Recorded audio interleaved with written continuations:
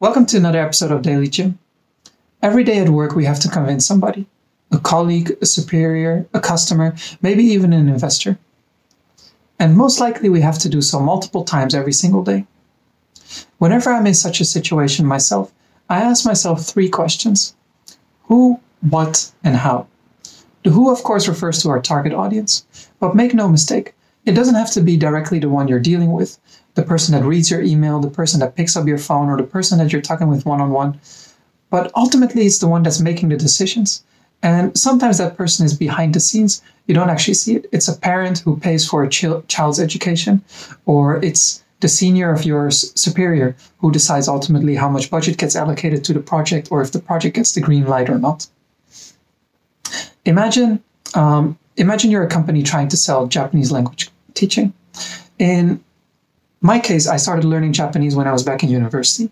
My main motivation was that I was reading books or comics that were translated from Japanese into English, and I realized that a lot of books or comics were not available in any of the languages that I was able to speak. So I wanted to be able to learn Japanese, particularly as reading, so that I could read much more material.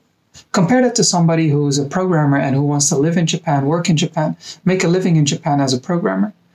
For him, being able to read Japanese might not be so beneficial, but instead, being able to communicate, especially verbally, with his or her colleagues is much more important. That brings us to the what. What is our desire? What is it that the customer, or what is it that the person we're dealing with, what is it that the ultimate decision maker wants?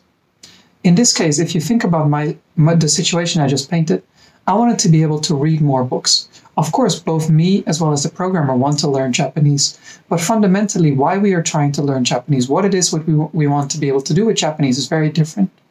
And even the fact that I want to be able to read in Japanese, there's a much more deeper lying motivation for me, because I want to be able to read more books. I want to be able to enjoy my leisure time even more by having a wider variety of books at my disposal that I'm able to read.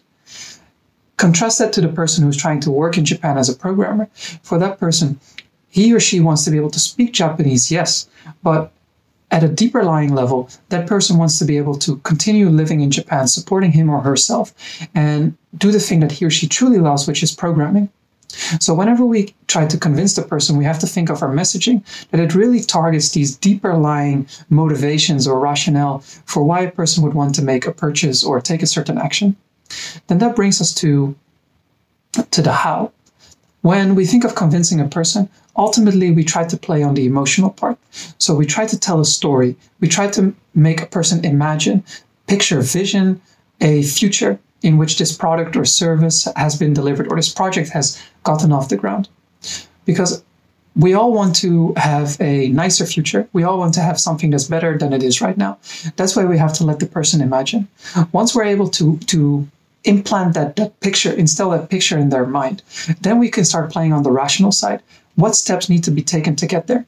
Why are we the perfect company or perfect person to deliver to them? What are their issues? What are their doubts that they might have? And how can we take away all these doubts? But we always start with the emotional component. If we compare again the situation of me versus the programmer in terms of learning Japanese, in my case, the messaging would probably be something like how to read a Japanese novel within 1 year. While for the programmer, it might be something, what is a shortcut to speaking Japanese in 3 months? Or how to be able to nail a Japanese job interview fully in 100% in Japanese. And finally, if we take a third situation where we're trying to sell a language teaching service to elementary or junior high school students, we know that the parents are ultimately the ones paying for it. So in this case, we're not directing our message to the children, but we would direct our message to the parents, saying, for example, something like, how can we make our child able to work in the 21st century? Or how are we, what steps to take to have our child be able to communicate with everybody around the world? Of course, the copy can be better and we have to optimize the ways in which we say it. But generally speaking, that's the process I try to go through whenever I try to convince somebody of something. I hope this was helpful for you. If you have noticed anything about convincing somebody, what works or what doesn't work, please let me know in the comments below. I'll be back with another video tomorrow. Have a nice day, everyone.